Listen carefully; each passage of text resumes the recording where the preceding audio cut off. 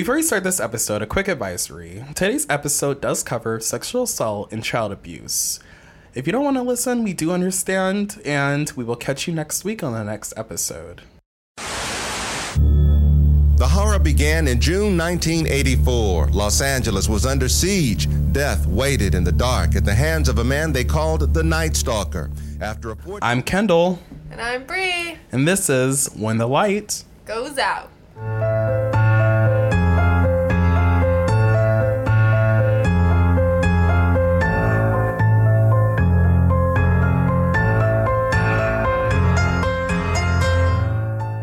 With a twist. Hey everyone. I'm your host today. Woo! Oh shit, I bumped into the fucking mic. This is gonna be really weird. We are doing a compiled recording tonight, and this is long for us. We love you, so this is all for you guys. Happy freaking New Year. Sorry, we were freaking gone New Year. For 2 weeks. I know, I'm Here's so sorry us about that. making it up for you. We're making it up. Midnight. It is, yeah, we're tired, but we are fighting through this. And today is this very special day because not only is it Friday the 13th, not only is it part 2 of the Night Stalker, aka Richard Ramirez, but today, Bree is telling the story. She's wrapping it up for us. Part 2. All right, so take it away, Bree. It's story time. All right. Okay. So, to set the scene, we are at the home of 2 sisters in their 80s in the hills in Monrovia, California.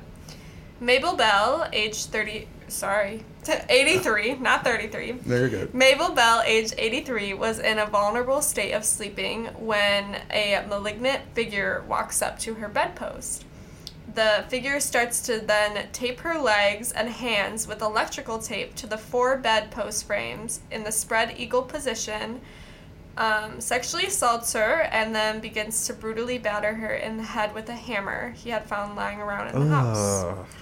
God. He then leaves the room and walks down the narrow hallway to her sister Florence Lang's bedroom. Nearby, he finds a heavy instrument and begins to beat her with no hesitation. Fortunately, Florence had still been breathing, though, and clinging to her life when police and ambulance arrived from a 911 call that a worried neighbor had made. Oh my God.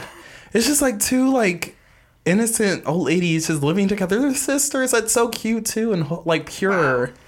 And someone just comes in and does that shit. It's also, pretty heavy. Yeah, it is pretty heavy, yeah. So another crazy thing is that police found banana peels, Mountain Dew cans, and other half-eaten food laying around the living room and kitchen. It turns out that both Florence and Mabel both did not eat any of that and did not leave it around the house. So basically that means that Richard broke in, beat those poor women senselessly, killing the one, and then decided to ravage through their food to eat. And just stay in their house. Just stay there and just get some food. What the fuck? Yeah. Whoa, yeah, that's not... I'm sorry to laugh, guys. That's not... I'm not laughing because it's funny. I'm laughing because it's really uncomfortable. Yeah. That's heavy. That's really sinister to stay in the house. To stay in the house after the people you just beaten are living and clinging to death. Yeah, clinging to life, yeah. Clinging to life, thank you. I'm sorry. Oof. What had also been found were 2 pentagrams that Richard left behind that were drawn with red lipstick on Mabel's leg and on the wall. So now Richard is just getting very cocky. He's just leaving things behind. He's just going for it. Yeah, he's also changing his, not that he really had an MO, but I feel like he's adding to it. He's getting really really oh, they don't know it's me. Yeah, he's getting more cocky for sure. Yeah, definitely. Richard knows that the police are struggling, so now he's leaving behind a signature symbol to, I guess, kind of, feed them on? Yeah, feed them on. I think he's kind of, poking trying to at make it. That trademark. Yeah, poking fun at it. Thing, yeah. Charles Manson and the Manson cult, they often did something very similar where they would leave behind a symbol or a message that often said helter skelter. Yeah. Well, we'll have to cover them sometime. That would be really crazy. So maybe he found inspiration. I think he did. It seems like he did a lot of he found a lot of inspiration. Yeah. This fucker did a lot of fucking research. Jesus.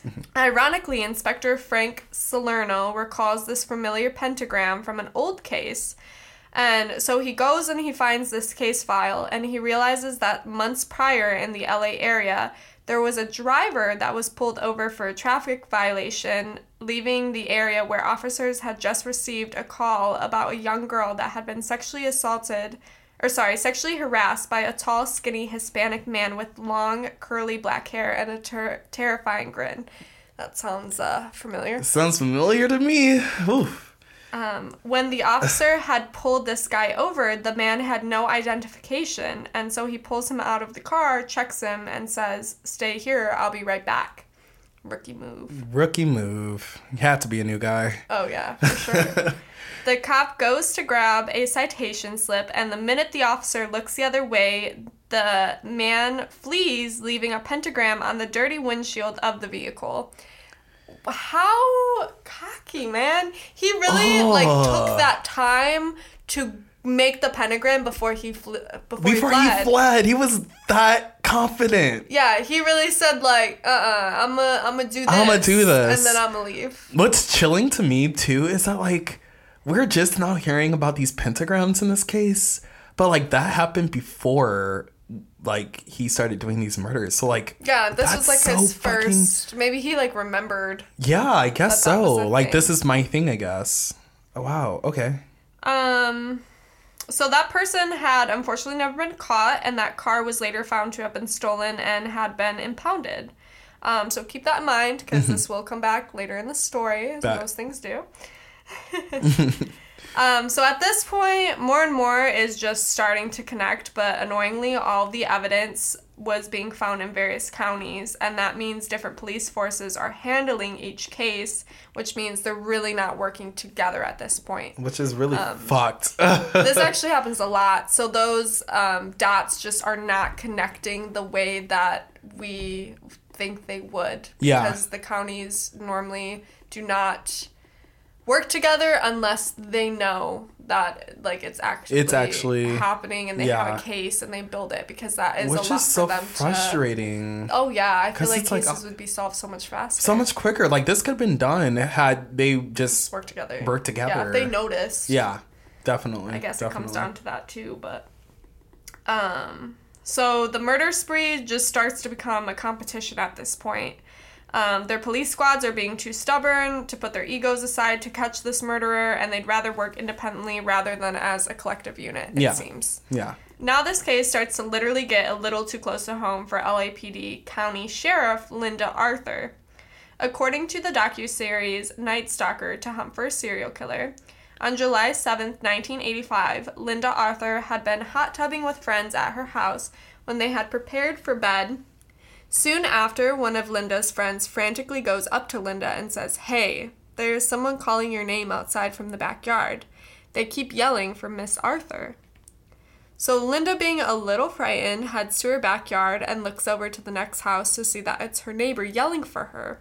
She tells her, quote, "My house has been broken into. He raped me and cuffed me to the bed. Please help." End quote. Oh my God, that's frightening. That is very scary. Imagine, your neighbor. That is I can imagine, very scary. First of all, the thought of, your friends, someone's out there calling for you. Who the hell is calling for me? Yeah, I'd be like, why? In the middle of the night. It's late. So, that gives me chills just thinking about it. I'm Stalker strikes. Yeah. And this is a LAPD sheriff. So the fact, that has to be terrifying just to think about already. Oh, yeah, as right officer. in her backyard. Literally, in her backyard. He strikes right in her backyard. Yeah. Not the stroke. The neighbor described the intruder as a tall Hispanic male with black hair in his early 20s. Chilling enough, one of Linda's friends had said she swore she felt eyes on the girls while hot tubbing, but shrugged it off as being one of the neighbors or her eyes playing tricks on her from all the steam the hot tub had produced. Hell, follow your intuition, people. No. Follow your gut. Follow your intuition. Like, literally, when you feel eyes on you, eyes are on you. Oh, that gives me chills. Like, sitting in a hot tub and you're like, that's like I feel something. Yeah, like, and that's like a vulnerable state too, because you're like in a swimsuit. You're like in a very you're probably drinking too. I would think in your own home, your own backyard. You feel safe, but you're not safe. Just to think, it could have been like, I don't know. Like, I don't know if you got worried that there were too many of them, or I don't know. It's like probably too many. Too many of them, but like to think that a serial killer was staring at you in the hot tub, and then goes for your neighbor instead. Yeah. Holy shit. Yeah. Oh my god. Okay. So all of that happened roughly between 2:30 a.m. to 3 a.m. And then that same day, later in the morning, 1 mile away in Monterey Park, 60-year-old beloved grandmother Joyce Nelson, who had been relaxing peacefully in her home, had been ambushed by an intruder. He works fast. He works very quickly. Yeah, fuck. He had bounded her arms and stomped on the side of her head so hard that he left a footprint on the side of her head. Holy fucking shit. You know how much force he would need to fucking... Holy shit! Yes! Like, that's a lot of fucking force he would need to stomp on someone's head and leave a print. That man had his stomping. What were they? Some fucking tennis shoes? Yeah, they were tennis shoes. Oh my god. Oh, they're Avias. They're Avia shoes. I don't even know what Avias are. I don't think they're huge. I don't think they're made anymore. Probably not. They're like really. They're a small company. I feel like they're probably like European. Oh, okay. Yeah, big in different countries. Yeah. Let us know if all of our European. Yeah, if you guys know, let us know. Let us know if them bitches are like stomping boots. Because what the hell? Oh my god. Anyway, back to the very graphic. Yes. Okay. Joyce Nelson definitely put up a fight. The autopsy had shown that she had torn her nails off, clawing her intruder. Oh wow, yeah. So she was fighting. She was a strong one. Yeah. Oh my god. Oh, that's so sad. But of course, this break-in did not satisfy Ramirez's sexual needs. So this monster walks down the street into the home of Sophie Dickman, where he had forced his way in and just rapes her. Goes into her house, rapes her. At this point, more and more news stations were catching up on the commonality between the murders. Mm-hmm. So they're kind of seeing those patterns. They're noticing these things or adding it together. Mm-hmm. And the police are really trying to keep everything they know close to the chest. So the killer does not suspect which murders they've connected together and kind of what information they have. Which is smart. Yeah. And I guess that's really annoying because I guess if you think about it, you always see this shit on the news. And, like, I feel like I always want more information. Yeah. Especially, like, with a lot of these cases. They're normally pretty smart, though, for keeping it close. But they're, because I was going to say, it takes 1 minute to break an investigation. Because, obviously, especially today, like, we all have TVs. We all have the news at our fingertips. Yeah, and we're keeping up with that, especially for something like this. Like, we're keeping up with we're going to keep up with it. Yeah. So, oh, wow, yeah, okay. But, obviously, the press is still very hungry to get their stories out there, and they do. You know, somehow, some way... The press be wildin'. They be wildin'. They be wildin'. They get their info. They did. They really do. Info. They really do. So at this point, the police station begins to get flooded with calls from alleged witnesses. At least 200 calls and tips are coming in one day, and the stations actually follow up on every single lead they get. Some actually are solid leads, but most are complete trolls and frauds, such as wives claiming it's their husband and prank calls. Ugh. Okay. I can imagine. Don't waste police time. That wastes a lot of time. You know. Don't waste their time. I don't know. Especially if they're following up on every single lead. I was going to say, that's a lot of money they're putting into investigation. Easy. Time, and so they're money, losing that. Energy. Oh. Everything. God, we saw that with the Halloween party murder, I believe. Yeah. Where people, oh my God, there's so many phone calls. Why? And I'm pretty sure that's illegal, bitches. Like, don't fucking. And also, why? Why? Like, you're literally messing with people's lives. I can't real even. life. Oh my God. Anyway, man, I will never get it. I'll never get it either. We are going to give the LAPD a little bit of credit because they were working overtime to catch this guy, and True. They are losing lots of time before that killer strikes again. True. I would be terrified as a police officer doing this like case to think like, oh shit, like their lives are in our hands. Like everyone in Los Angeles right now could be dead in the next morning because of this asshole that just walks into it like fast enough. Yeah. Okay. Yeah. Man. All right, so it's July 9th, 1985. If you can recall, we did speak briefly about that stolen car with a pentagram that was found written on the windshield. After connecting the pentagram from the car to the pentagram at the grisly murder scene of the two sisters, Mabel Bell and Florence Lang, investigators finally request to inspect the car at the pound where it had been kept for further evidence.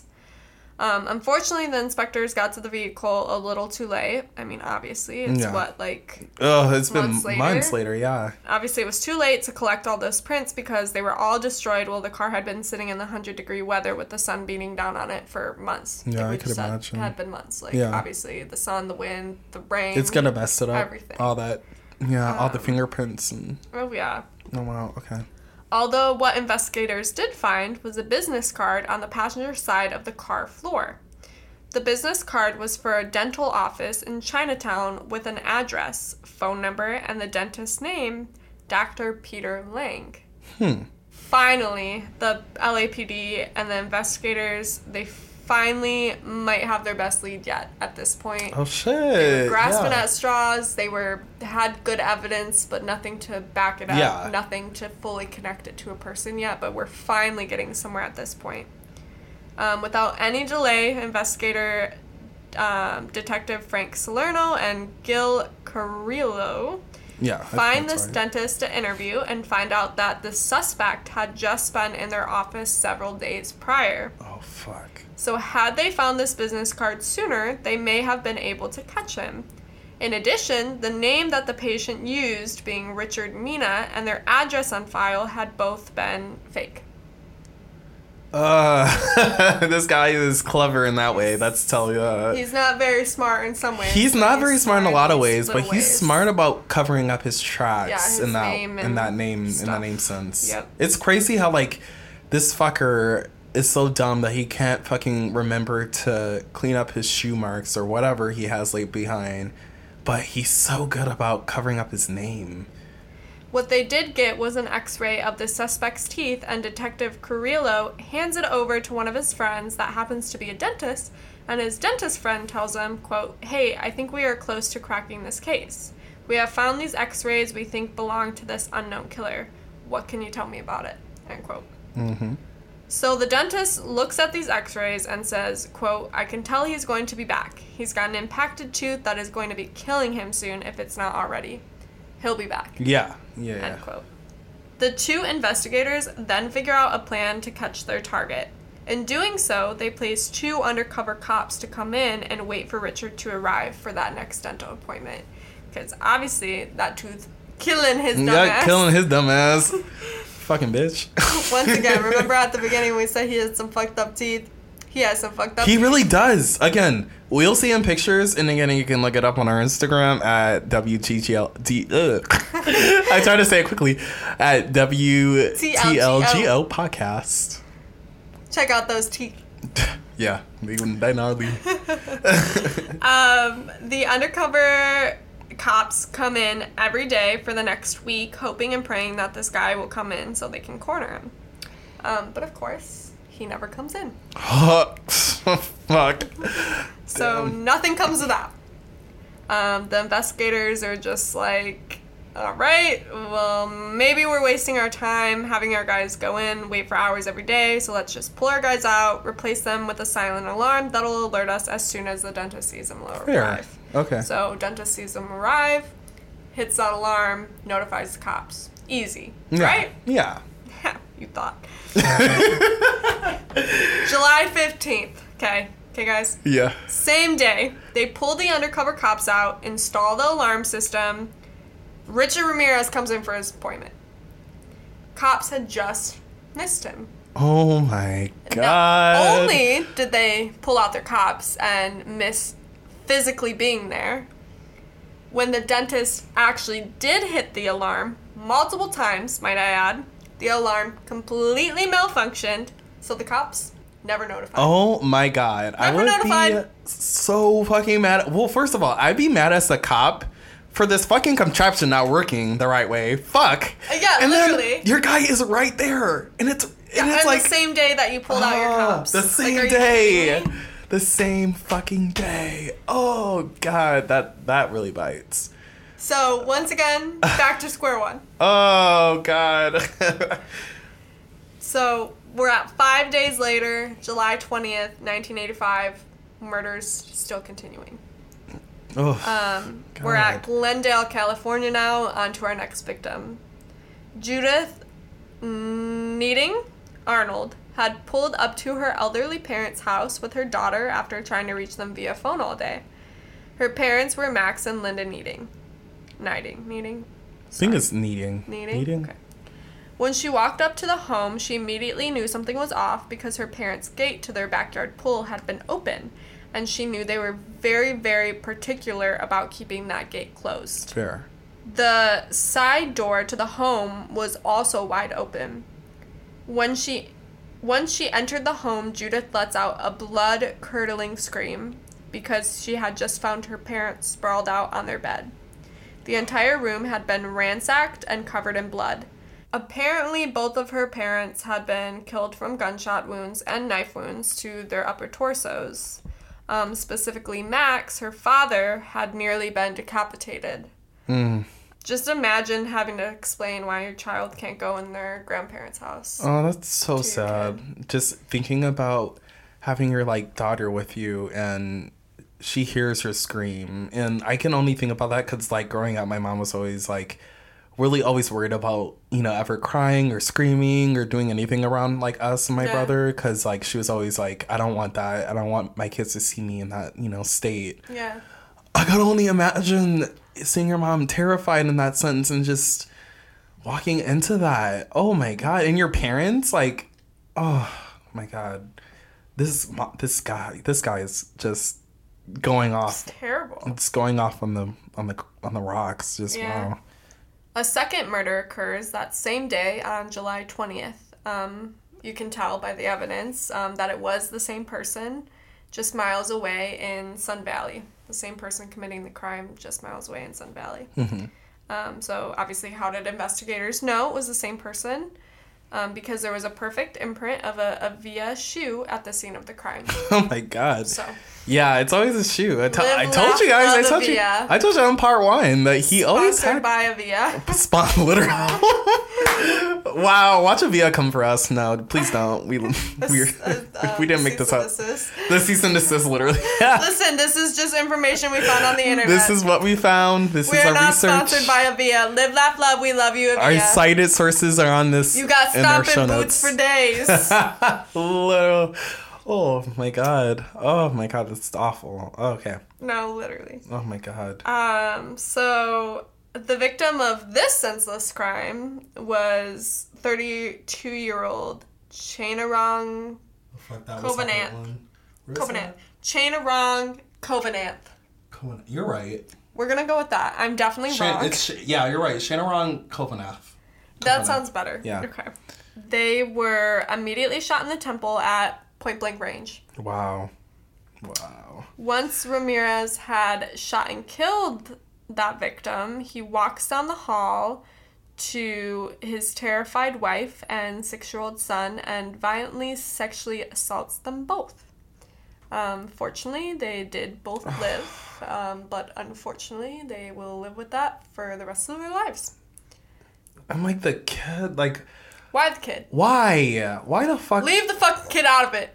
Don't touch. Leave everybody out of it. Yeah, don't touch anybody, but a child. The kid, 6 years old. Oh. 6-year-old little boy. And again, I don't really know how to frame this the right way, but he's leaving these people alive, and I feel like that's just as bad as killing them. Like, you're killing their souls when you do shit like this. I mean, they're just gonna live. Like, they have to live with this in fear. Trauma. I can only imagine what trauma that would leave you with. Gods. Ugh. Some strong people, I'll tell you that. Oh my god. All right, so we're into the new month of August 6, 1985, specifically the night, in Northridge, California. Ramirez casually stumbles upon the home of Chris and Virginia Peterson. He walks in, goes into their bedroom, takes out his pistol, and shoots Virginia on the left side of her nostril. Then, as Chris Peterson sits up in the bed, after he hears that, he is shot in the right side of his head. Oh my god. So close. Yeah. So oh my god. Close and confident.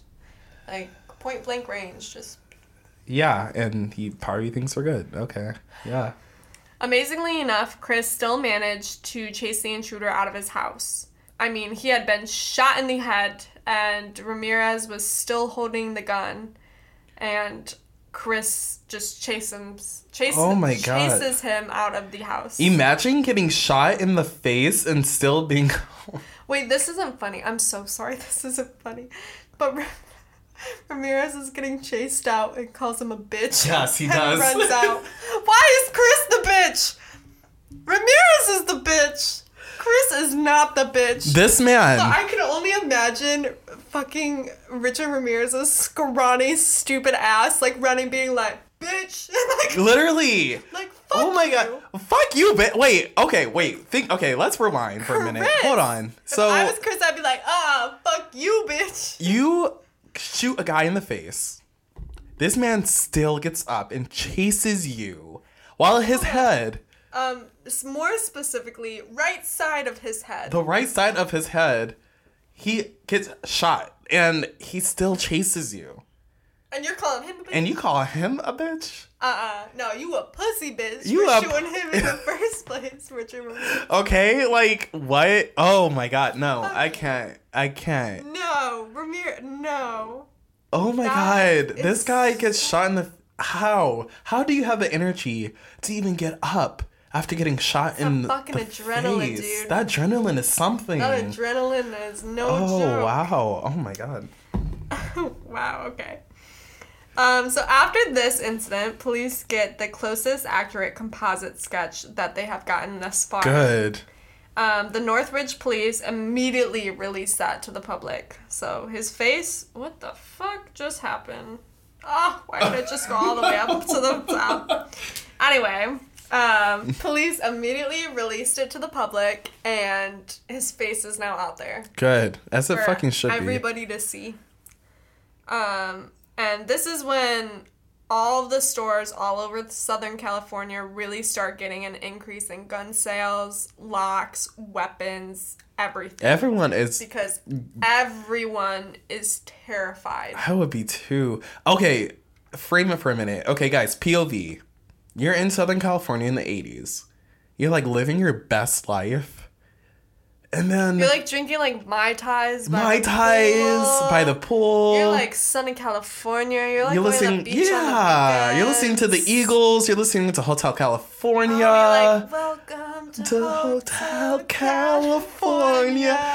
Anytime. I forgot the words.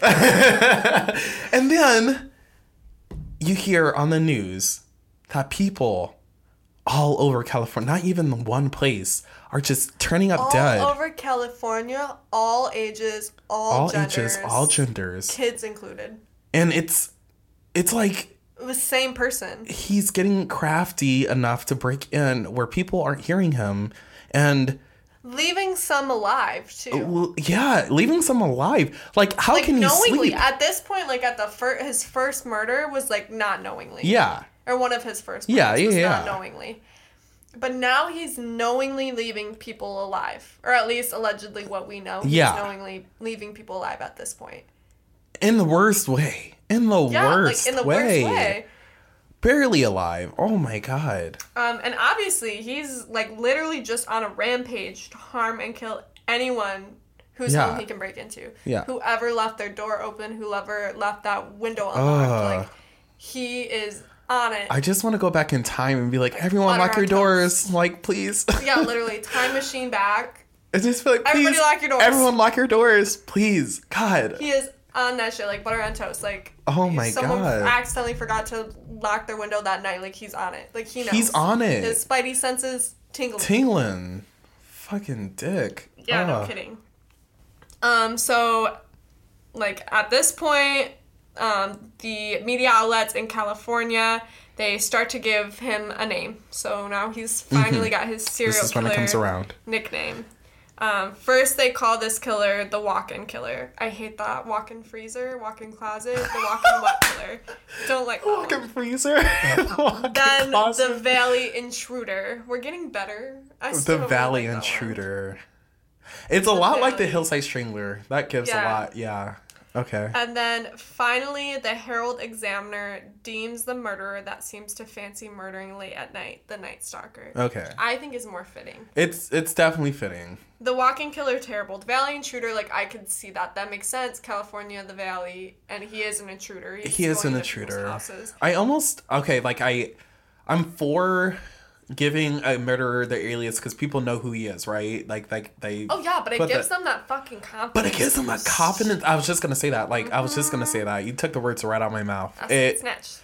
Yeah, like it's just like I don't like the fact that people that choose to murder get these aliases and then they get confident. They're like, oh fuck, I'm some kind of like villain. I'm infamous now. Yeah, like they think they're some kind of like Disney villain. Like, no, bitch. Like you're killing actual people that are living. Like, fuck you. Oh, fuck off and burn in hell. Ugh. All right. So moving on to his next victim. Oh Lord. There's more. 35-year-old Ellis Abawath, who had been shot in the temple with a .32 caliber handgun. If you guys notice, it's not a typo, it's not a mess up. He did change his weapon. Yeah, from a 22 to a 32. His surviving wife, who, like many other innocent victims, had been devastatingly sexually assaulted too. So husband shot, wife sexually assaulted. Seems like an ongoing thing with him, if he can find it. Within the recent murders, that's like pretty standard. Yeah. Yep. Wow. When the wife did try escaping his grasp, Ramirez did shout at her, quote, "Don't look at me, don't look at me," end quote. So exclaiming, "Don't look at me." Okay. Elias responded, quote, "I swear to God I won't," end quote. And he says, quote, "Don't swear to God, swear to Satan," end quote. Oof. I'd be like, swear to Satan, don't kill me. Yeah. Okay, wait. I guess if you think about it, does that even make sense? Because, like, because I was always told, and I'm just, like, coming from, like, my little Christian background, I was always told, don't swear to God. So, like, wait, wouldn't you want to swear to God if you're a Satanist? I don't know. Period. You kind of right. Right? Like, okay, you catching on to my... Right. I get your drift. I get your drift. Make it make sense, Richard. Make it make sense. Like... Okay. She's like, I swear to God, I swear to God. I swear to God. And he's like, don't swear to God, swear to Satan. He thought he was like, he thought he was being cute. He thought he was big game. He's like, you know what? I swear to Satan. Fuck this bitch up. Fuck this bitch up, because no. Okay, so at this point, Ramirez decides to move his madness to San Francisco on Eucalyptus Avenue to yet again break into the home of Mr. and Mrs. Pan. But eucalyptus, like, that sounds so peaceful. Like, I love a little eucalyptus. Eucalyptus. That sounds... I live on Eucalyptus Ave. That sounds like nothing bad would happen, but yeah. we're in for it. He must have fucking marked this on a pen and been like, this is where I need to go. Fuck, shut up. Listen to this. He shoots Mr. Pan and then, once again, proceeds to sexually assault his wife and this time shoots a bullet into her head. Oh. Just like the unfortunate murder and attempted murder of the two sisters from July 15th or whenever that was, July 5th. The older, two sisters, older sisters. He had the nerve to eat the food out of their refrigerator and, but this time he regurgitates it back up and then masturbates onto their living room carpet. Yeah, that's bad. That's... What is the point of regurgitating it back up?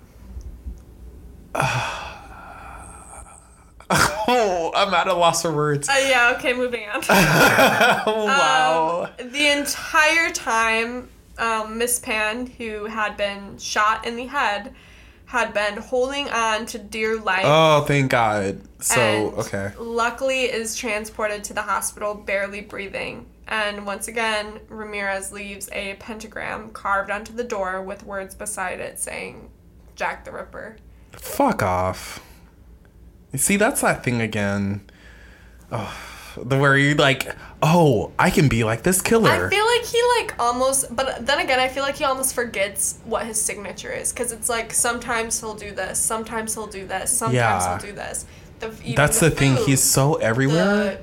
Killing the wife, just sexually assaulting the wife, letting her live, drawing the pentagram. Like, it just seems it's a like game. It's a game for him. Kind of like going back and forth. Yeah. Like every other murder, it's like something different but the same. That's exactly what it sounds like. Oh, wow. Okay. This man. All right. Moving on. That was gnarly, guys. Sorry about that. Keep saying that, but moving on to the next one. It was a sunny California afternoon, and the paperboy is delivering his daily newspaper when he spots a 1976 orange Toyota station wagon slowly creeping throughout his neighborhood. The neighborhood that he was in. At first, he's thinking nothing of it. Maybe the Toyota is looking for an address. Maybe he's looking for a person. Yeah, understandable. But then, as the man passes by, he looks directly at the paperboy with piercing eyes behind his dark, black, curly hair. Oh, that's frightening. Immediately. All I can think of is, like, the picture that I can't get out of my head of Richard Ramirez.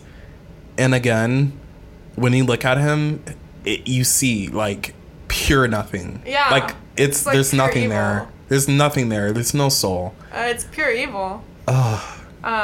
So immediately, luckily, this kid, he's reminded of those composite sketches that he had seen in the news, and he warns police immediately. Yeah. Calls them, whatever, lets them know.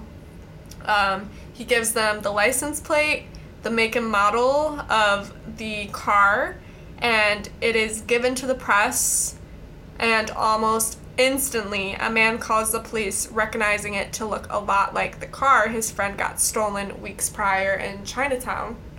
I wonder if he did that after he got his teeth cleaned. I was gonna say, yeah, he seems to be going to Chinatown a lot. Yeah. Interesting. Yeah. That was really interesting, actually. The car had later been found abandoned in a lot where police finally got a fingerprint. Oh my God. Well, it took about a fucking year. So at this point, we have footprints at some of the scenes, a composite sketch of what he looks like, a teeth x-ray from the dentist, and now the fingerprint from the stolen car. So we got a good amount of evidence yep. to pack this in with a pretty bow. Hopefully. True. So, like Kendall just said, investigators have everything they need to tie this all into the one killer.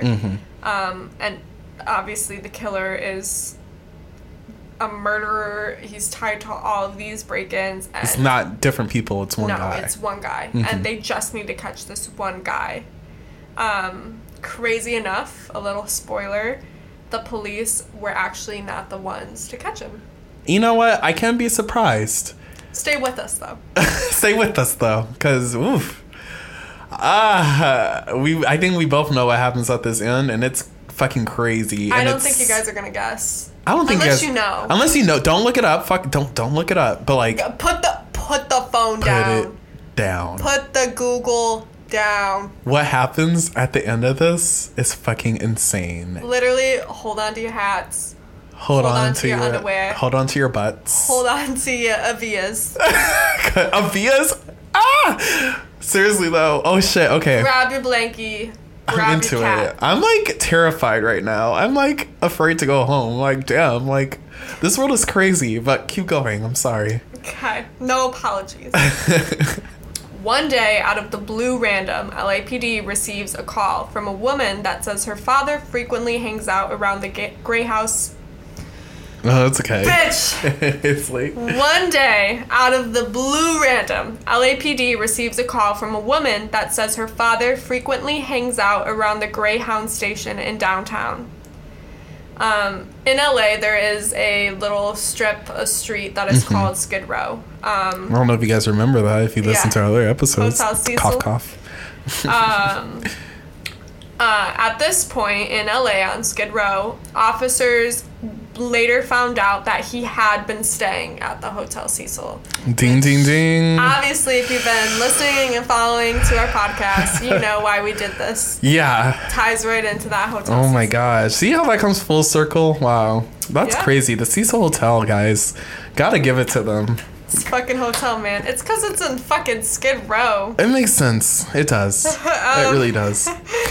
So, the woman who called LAPD, she says, my father has befriended a strange guy. He goes by the name Rick. And my father believes that he matches those composite sketches that are in the news. When they interviewed that lady's father, the father casually mentions, yeah, I know Rick. He's your guy.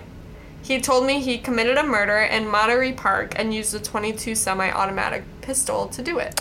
I wonder when. Like, why are they confessing now? Like, when did he tell him this? Like, I hope it was like I hope when he learned that information and told his daughter, like, I hope they called immediately. How casual. Like, oh, yeah, that's your guy. Yeah, that's your guy. Yeah, that's like, him. Why he casually told me one day that he just killed this couple. Why didn't you tell me that? Like, literally. What made you hold this from me? Is that not illegal?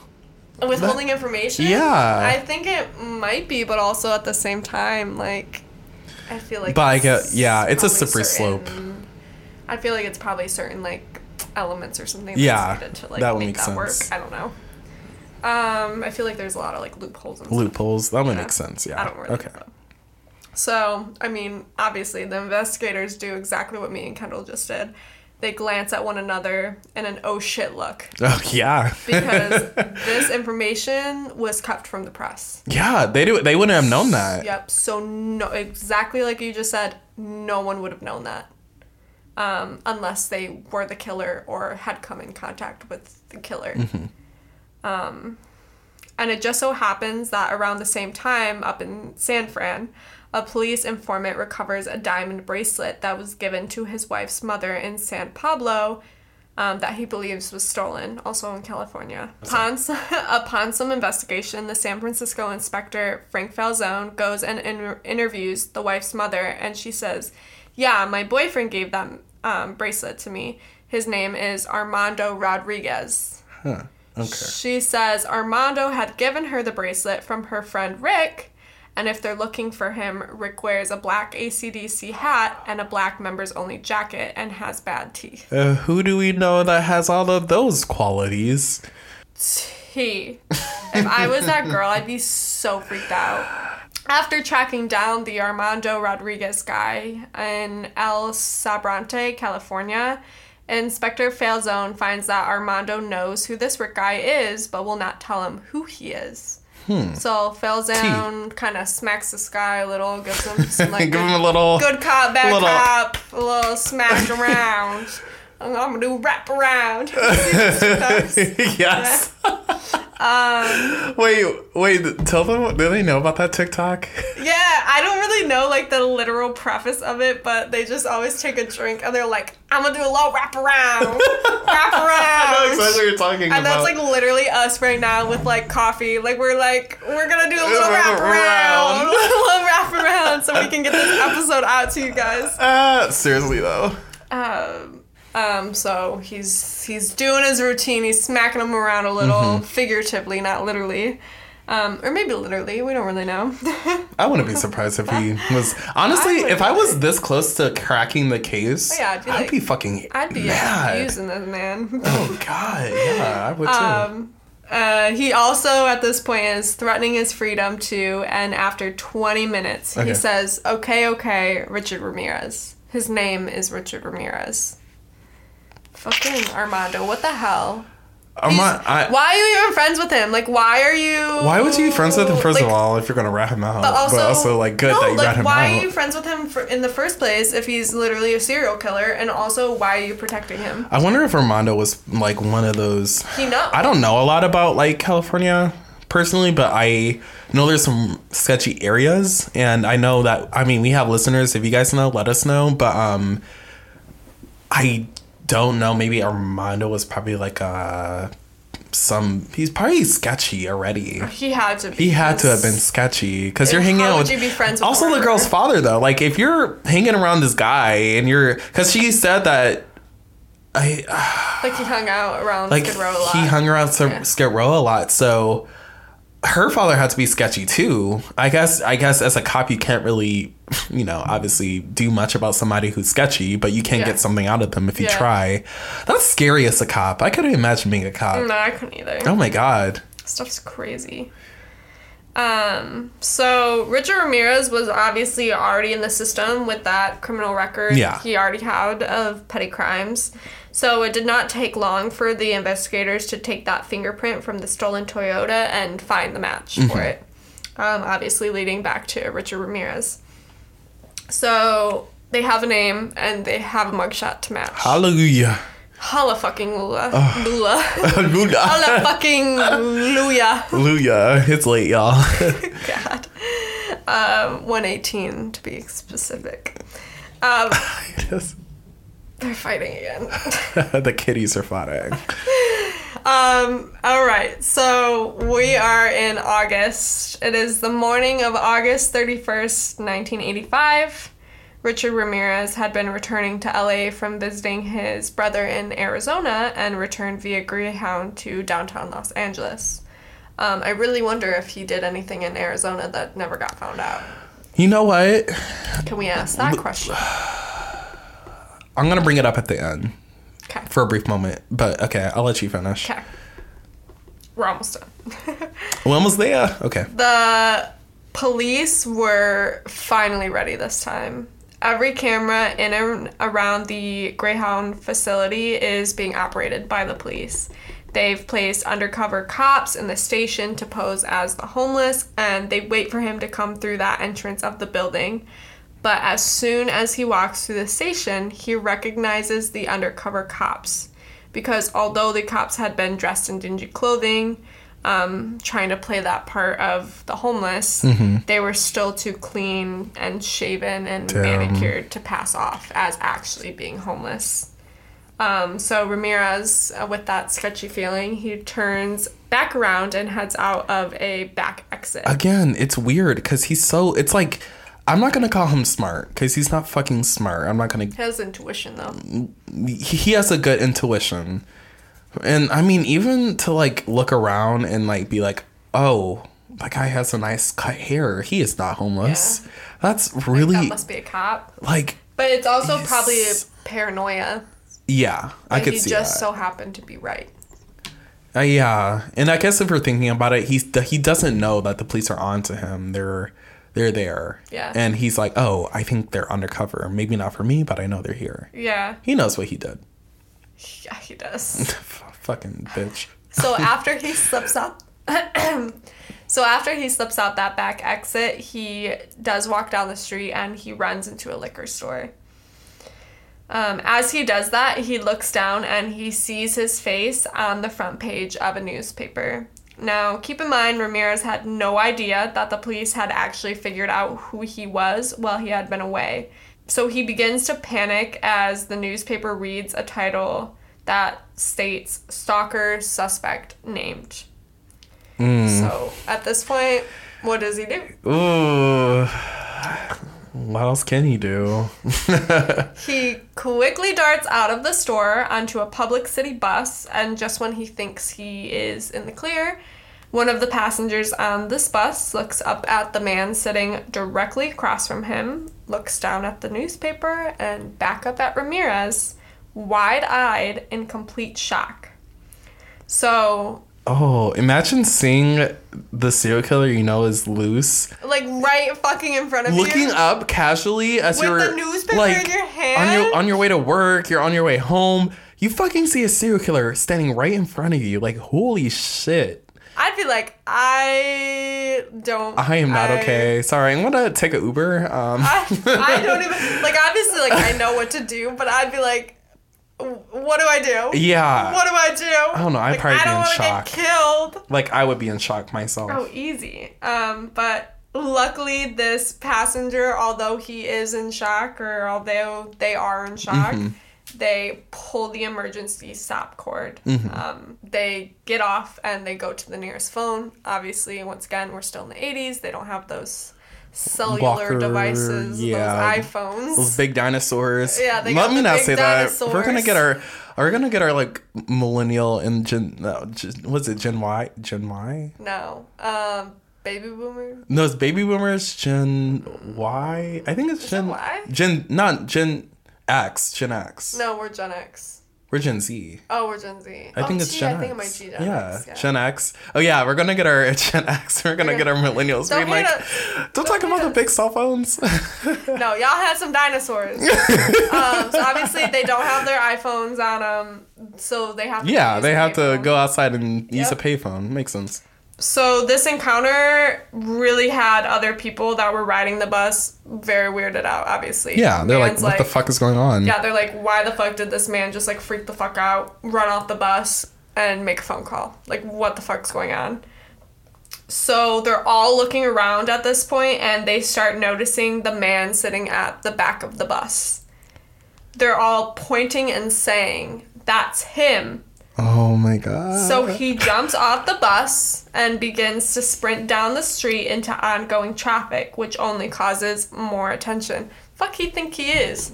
Like a superhero? I don't know what is wrong with this man. He's on fucking drugs. Obviously. He has literally. to be. And the fact that you think you're bold enough and you're... I don't know if you think he's God or what, but he thinks he's Satan. He thinks he's Satan's helper, Satan himself. I don't know what the fuck he thinks he is. But dude, running into ongoing traffic, not fucking Spider-Man or something. Literally, like this isn't. You would think this is a movie. This actually happened, you guys. Like the like actual shit. Yeah. Also, if you can hear me, I'm adjusting my legs and my feet. That is not a fart. I swear. I didn't even hear that.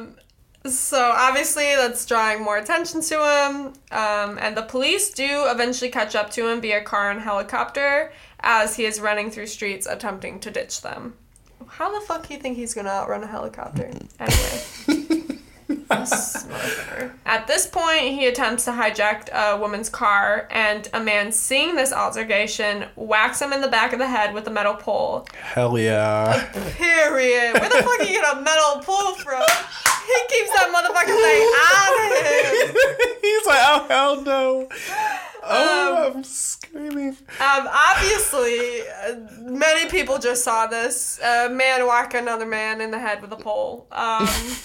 So after they see this happen, less than 4 minutes, an entire mob begins to form and chase Ramirez down the street on some vigilante shit. That's crazy. They eventually begin to beat the living shit out of him so badly that his scalp had been bleeding and bruises had covered his body. Oh my god. Had it not been for the police interfering moments later, the mob would have literally killed him.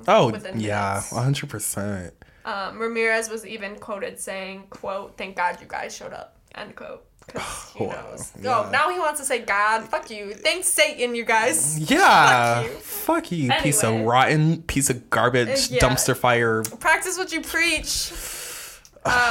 Anyway, I wish that they would have killed him. Actually, no. I wish that he rots in prison and then experiences prison and then dies. Yeah. And then gets killed. Oh, yeah. You know? Like, I feel like that's better. Yeah. But anyway, I'm glad that the mob... I'm glad they beat the shit out of him. I'm glad they beat his ass. You know, I did see, I think when I was looking at... There's a video of it. I think there's not a video, but I think I have seen it was like aftermath of it, I think, and you see the crowd like around the car. I remember I don't know if it was a video or a picture I remember seeing, but it was one of it, and I think like you saw his head like bandaged up and stuff because he was so fucking good. beat up. Oh, great. I mean, it's just like a sense of relief. Like, finally, like this guy who has been brutally murdering and just assaulting and hurting people all over. Yeah, he deserves to hurt. He gets his. Yeah, he gets his. No kidding. He gets his own medicine. He gets his own medicine, yeah. So once brought into the station, they positively identified him as Richard Ramirez, aka the Night Stalker. He had been transported then from the Hollenbeck Sheriff's Station, and crowds of people filled the area. I don't blame them. At this point, it's October 24th, 1985, and the trial of Richard Ramirez for the 14 murders is a madhouse and is truly the definition of a media circus at this point. Yeah. Oh, I definitely believe it. I was even alive. We weren't even alive around this time, and I'm like, we know. Yeah. The prosecution aims for the death penalty, and the defense is aiming for the insanity plea, all while Ramirez is having a fucking ball. He is intrigued by the attention he is getting. Mm-hmm. He laughs whenever his attorney argues with the prosecution, and a couple different times he lifts his hands up to the press, revealing a pentagram that he had tattooed on his palms, and rains out, "Hail Satan." We definitely have to post that picture. When being escorted out of the room. What a man. Like, I mean, obviously he thought of himself as some type of celebrity, and to make it all worse, he ended up receiving fan mail. I heard about that. Mm-hmm. NSFW photos from groupies, you name it, he received it. Why are we romanticizing killers? I will never know. Why? What is about that? I will never Again, know. I think we talked about it before. It would be cool to do an episode on the psychological, why do people do that? Yeah.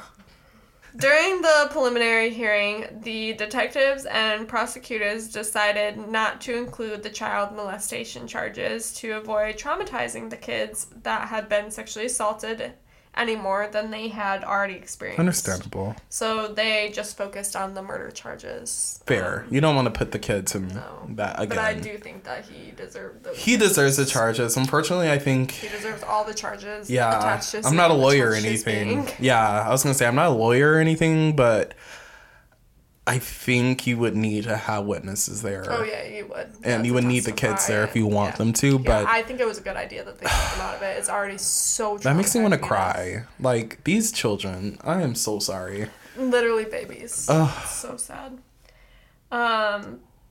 But I mean, obviously there was a lot in this case. So building the case took another 3 years before the trial proceeded. Damn, yeah. And, well, Ramirez was held for 43 crimes and 13 murders. Whoa. Yeah, good. That's insane. I feel like it's still not even all of them. Police had taken around 140 witness statements, and one of which was our girl, Maria Hernandez. Hey, Maria. We love you, girl. We love you. Oh, you're the baddest. That's my homegirl. She is the baddest. Biddy. This girl gets literally gets shot at. Her roommate dies, and she comes back. She's like, to the trial. You fucked up, and you thought you were gonna kill me. You know what? Are you sure you want to do it again? And there's a video too. She goes to the trial. There's a video too. I remember seeing the video. And she is walking boldly down this. Like, she is confident. She got her heels on. She got her heels on. She got her cute ass outfit on. Bitch, and this girl comes through. She's in. Let me tell you, girl. Maria's in her bag. She is not letting this guy get away. She is not letting this guy get away. Should. Like. I mean, to stand up to a serial killer and be like, you thought you shot me, but you didn't. Are you sure you want to shoot me again? Yeah. And then she comes to the fucking trial. And then she comes to the trial and she's like, hey, bitch. She's like the meme of Emma Roberts. Oh, you thought you saw the last of me? American Horror Story, where she like turns around and she's like, you thought you saw the last of me. Literally, it's like that. We love you, Maria's a fucking icon. Stan. Oh my gosh. Fuck Beyonce. Literally. Maria Hernandez. It's people like this that need to be celebrities. Like, these people have been through it. Maria needs a platform. I want to hear her story. God. So, coming to a close on September 20th, 1989. So, like we said, this was a few years later because it took a while. The verdict did declare Ramirez guilty on all charges. Oh, thank As they God. should. Oh, sorry. As they should. As they should. I'm so glad. Thank God. November 7th, 1989, Richard That's Ramirez. my birthday. Oh my God. I didn't even hear you say that at first. I'm sorry. I didn't even click either. I didn't even click with me. Oh my God. What a treat. Kendall's birthday, November 7th, 1989. I wasn't born yet, but yeah. Richard Ramirez had been sentenced to death by gas chamber when he was escorted out of the courtroom. He had passed by the reporters, and he gave his infamous chilling quote, "I'll see you in Disneyland." That is so fucking chilling. Oh, so he's like insinuating that hell is like Disneyland? Is that what he's saying? But it's a good time for him. That's what he's saying. That's a good time for him. He's like, hail Satan, love hell. Hell's gonna be like Disneyland for me.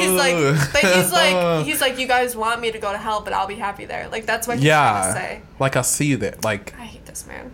Oh, fuck right off. No, really. He's not even showing like any sign. Like, he's a little bitch for the first point for calling up someone else a bitch, saying to someone else, don't swear to Satan. I mean, don't swear to God, swear to Satan. And then he also got frightened off, I think in part 1 when I had said how he like, that couple had, woke up or whatever, and he got frightened off. So he is clearly a little bitch.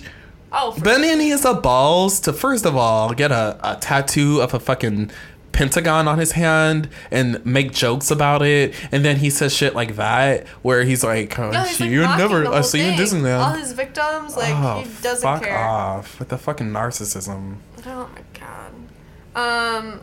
And according to Find a Grave in Marin County Prison, after 2 decades on death row, on June 7th, 2013. So ironic. Okay. Obviously, oh, that was really recent. Obviously not really recent. We're in 2023. Yeah, 2020. Yeah, so that's a thing too. So 10 years ago. Yeah. Wow. Yeah. He was aged 53. Richard Ramirez was in fact pronounced dead from B-cell lymphoma, which is a cancer of the lymphatic system. Lymphatic system. Good riddance. So obviously he never made it to the gas chamber, which I think he deserved. He should have lived longer, and I feel like he still got the easy way out by getting cancer, because he got cancer. His victims were killed by him. Yeah, I feel like you should have rotted in jail. Yeah. Cancer was the easy way out. I guess some people, I guess if I'm thinking about it, I feel like some people would think maybe oh, he should have just died right then and there, when he first got sentenced. But no, rot in hell. I am all for the death penalty, but let him rot in prison. For let him experience prison for a few years, and then kill him. I agree. You are a shit-ass person. You deserve to do some time for your shit-ass crimes. See, that's always the conflict. Yeah, I was going to say, that's always the conflict and running thing, that everyone has different takes on, the death penalty. Because we've talked about it so many times. Yeah. And I always say, I'm in this case, totally for the death penalty. This man, had they not caught him, he would have never stopped. He would have never stopped. Especially because he was so random with it. And it's so random, and I'm so thankful. It's crazy what they can do with with evidence. It's just crazy how investigators can connect so many things together and then narrow it down to this one person. So when you're talking about how the necklace, the informant had got that necklace, that's crazy that someone in the investigator in San Francisco was oh shit, I think I know where this is going. I think this could be something. So he goes forward with it and looks into it and everything, and little bit, lo and behold, this man was right. It belonged to to Richard Ramirez after he was acting like this fucking alias or whatever. Yeah. And whatever happens. But wow, that's just wow. And with all of that being said, that is the case of the Night Stalker. Wow. Let's give, I mean, you guys can give her a round of applause. I'm going to give her a round of applause. Bree did amazing, guys. Oh my God. She's going to be back for more. Don't worry. Oh my God, you did so good. I'm so proud of you. I had fun. It was good. Wow. That was her first one. That was her first full episode. Woo. We were at well over an hour, so. Oopsie. It's okay. You did amazing. You really took my pants off on that. That sounded weird. You really. I took your pants off. You blew my mind. You blew my mind. That's way better. Sorry, yeah. It's late. I can't even think. But on a more serious note, our hearts go out to these victims yes. and their families. Of course, we were able to, make lighthearted jokes about some of this, but obviously not about the murders or anything. No, but yeah, in between, definitely about. But our hearts go out to their families. I cannot imagine the people who survived. I cannot imagine. You guys are survivors. You guys have a story to tell, even though it's terrible. You guys are that's what we're here for. We're fucking survivors. Put your name out there. Yeah. Let everybody know that you're a badass, because what the fuck? Especially Mr. Man who... no, especially Maria, and especially Mr. Man that got called a bitch. Yeah. You are not a bitch. You are not... First of all, I can't see a bitch getting shot in the face and then having to chase the intruder out. I'm so stuck on that. That's crazy. But like... Chris. Chris, yeah. But for Maria, too, like... She is so strong. She's a final girl. She is a final girl. Maria and Chris and the kids. They're the final girls. And wow. Yeah, again, I'm so happy that we were able to cover this case because it's a gnarly one. Again, our laughing, our commentary, our comedy on maybe specifically the killer and making fun of the killer is just always it's a nice relief, but at the end of the day, it's all for the victims. We're here for the victims, and maybe one day if the victim, someone that is connected to this case, might listen to this episode, I hope they know that we covered this in the best way, in the best careful and caring way possible, and I hope that they can still gain closure because, wow, it's crazy what one person can do. It's crazy that one person can ruin so many lives. Oh my God, so many families, so many lives. It's eye-opening. And like, oh my God. And when I researched, like going through like part 1, just like having part 2, like you really start to... And we don't want to scare anybody purposely. I mean, yeah, we have a true crime podcast. Yes, we do paranormal episodes here and there. But when it comes to the true crime episodes, we are here to tell someone's story. We are here to warn everyone else that people like this exist. I don't want to say that there's going to be another Richard Ramirez. I don't want to assume anything like that. I don't want to put that out there. But I do want to say that there are crazy people out there. And stay alert. Stay aware. Watch over your back. Lock your fucking doors. Lock your windows. Just because you're in your own backyard doesn't mean that you're inherently safe. Watch your kids. I still get chills from like the quote that the one friend of the police officer had said, where she had felt being watched in the hot tub. Like that gave me chills. Yeah, that definitely. And I still had to drive home. Like I am freaked out. Lock your car doors. Lock your doors. I cannot imagine. Be safe. Be vigilant. Pay attention. Pay attention. Yeah. And we thank you guys for sticking with us through the last 2 episodes of The Night Stalker, aka Richard Ramirez. This was a big case. We worked on it for a while now, so I hope you guys liked it. I hope you guys appreciate it. And again, I'm sure you guys understand it took us a minute to get through, the last couple of weeks. It's been a lot for, I think, both of us. But we're back. we're sticking strong. We hope you guys stick through with us. Kicking off the new year right. We're kicking off the new year right. And the next episode, we will not give it away yet, but we can tell you it's going to be a spooky episode. Spooky! It's about time we go back to that, because we have not covered a spooky episode since I couldn't tell you when. Couldn't tell you the last episode. What's the last one? Black Eyed Children, or the Bridge? No. The Black Eyed Children was one. We did the cursed movies. That was maybe the first. Cursed movies, I think, was the last one. The last one. Yeah, damn, that was back in October. That was a while ago. It's January. So, I think it was, I don't know. We'd have to go back. We have to go back. We done, episode 19. Grinding. Kendall's been grinding, people. No, seriously. Full credit. Kendall's been grinding. Thank you. I appreciate it. Yeah, I've had some restless nights of doing the research. I've been bugging Bree, texting her hey, should this sound good? Does that sound good? And Bree's Kendall, literally whatever you write is amazing. Yeah, thank you. I appreciate that. He's do you want to try this new concept? I'm of fucking course. Cool, because we have some cool things coming up this year, and I'm proud. Like I said, we're gonna work a lot harder on getting a TikTok ready. We want to do a lot more for the show. We really think that the show's. Yeah, the show is gaining traction, and we're happy about it. We just want to make sure that we're giving as much as we can to it and making sure that you guys appreciate us and what we do. We love doing it, and we're happy to be here.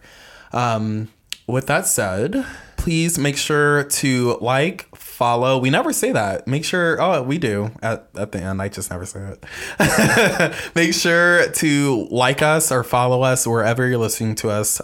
We... Of course, we'll be posting, as usual, the photos of every case on our Instagram. Our Instagram is at WTLGO Podcast. You can follow me at This Is Canela Hudson. You can look up our Facebooks or Twitters, but we will not use it. So if you guys want to create, some kind of chat yourself, by all means. But also send us your stories. This year, at some point in the year, we really want to get to doing some listener stories. So if you guys have any stories, if you guys don't feel like typing it, but you've heard someone else's story, tell them to come and send it to us. We will link our, of course, again, Instagrams, emails, and all that in the show notes, so you can find those in the show notes. And until then, and until the next episode, we will see you next when the light goes out. Good night. Or sorry, not good night. You might not listen to this. Yeah, whenever you're listening to this. Good morning or good night or good afternoon. We'll see you soon. Bye. Bye.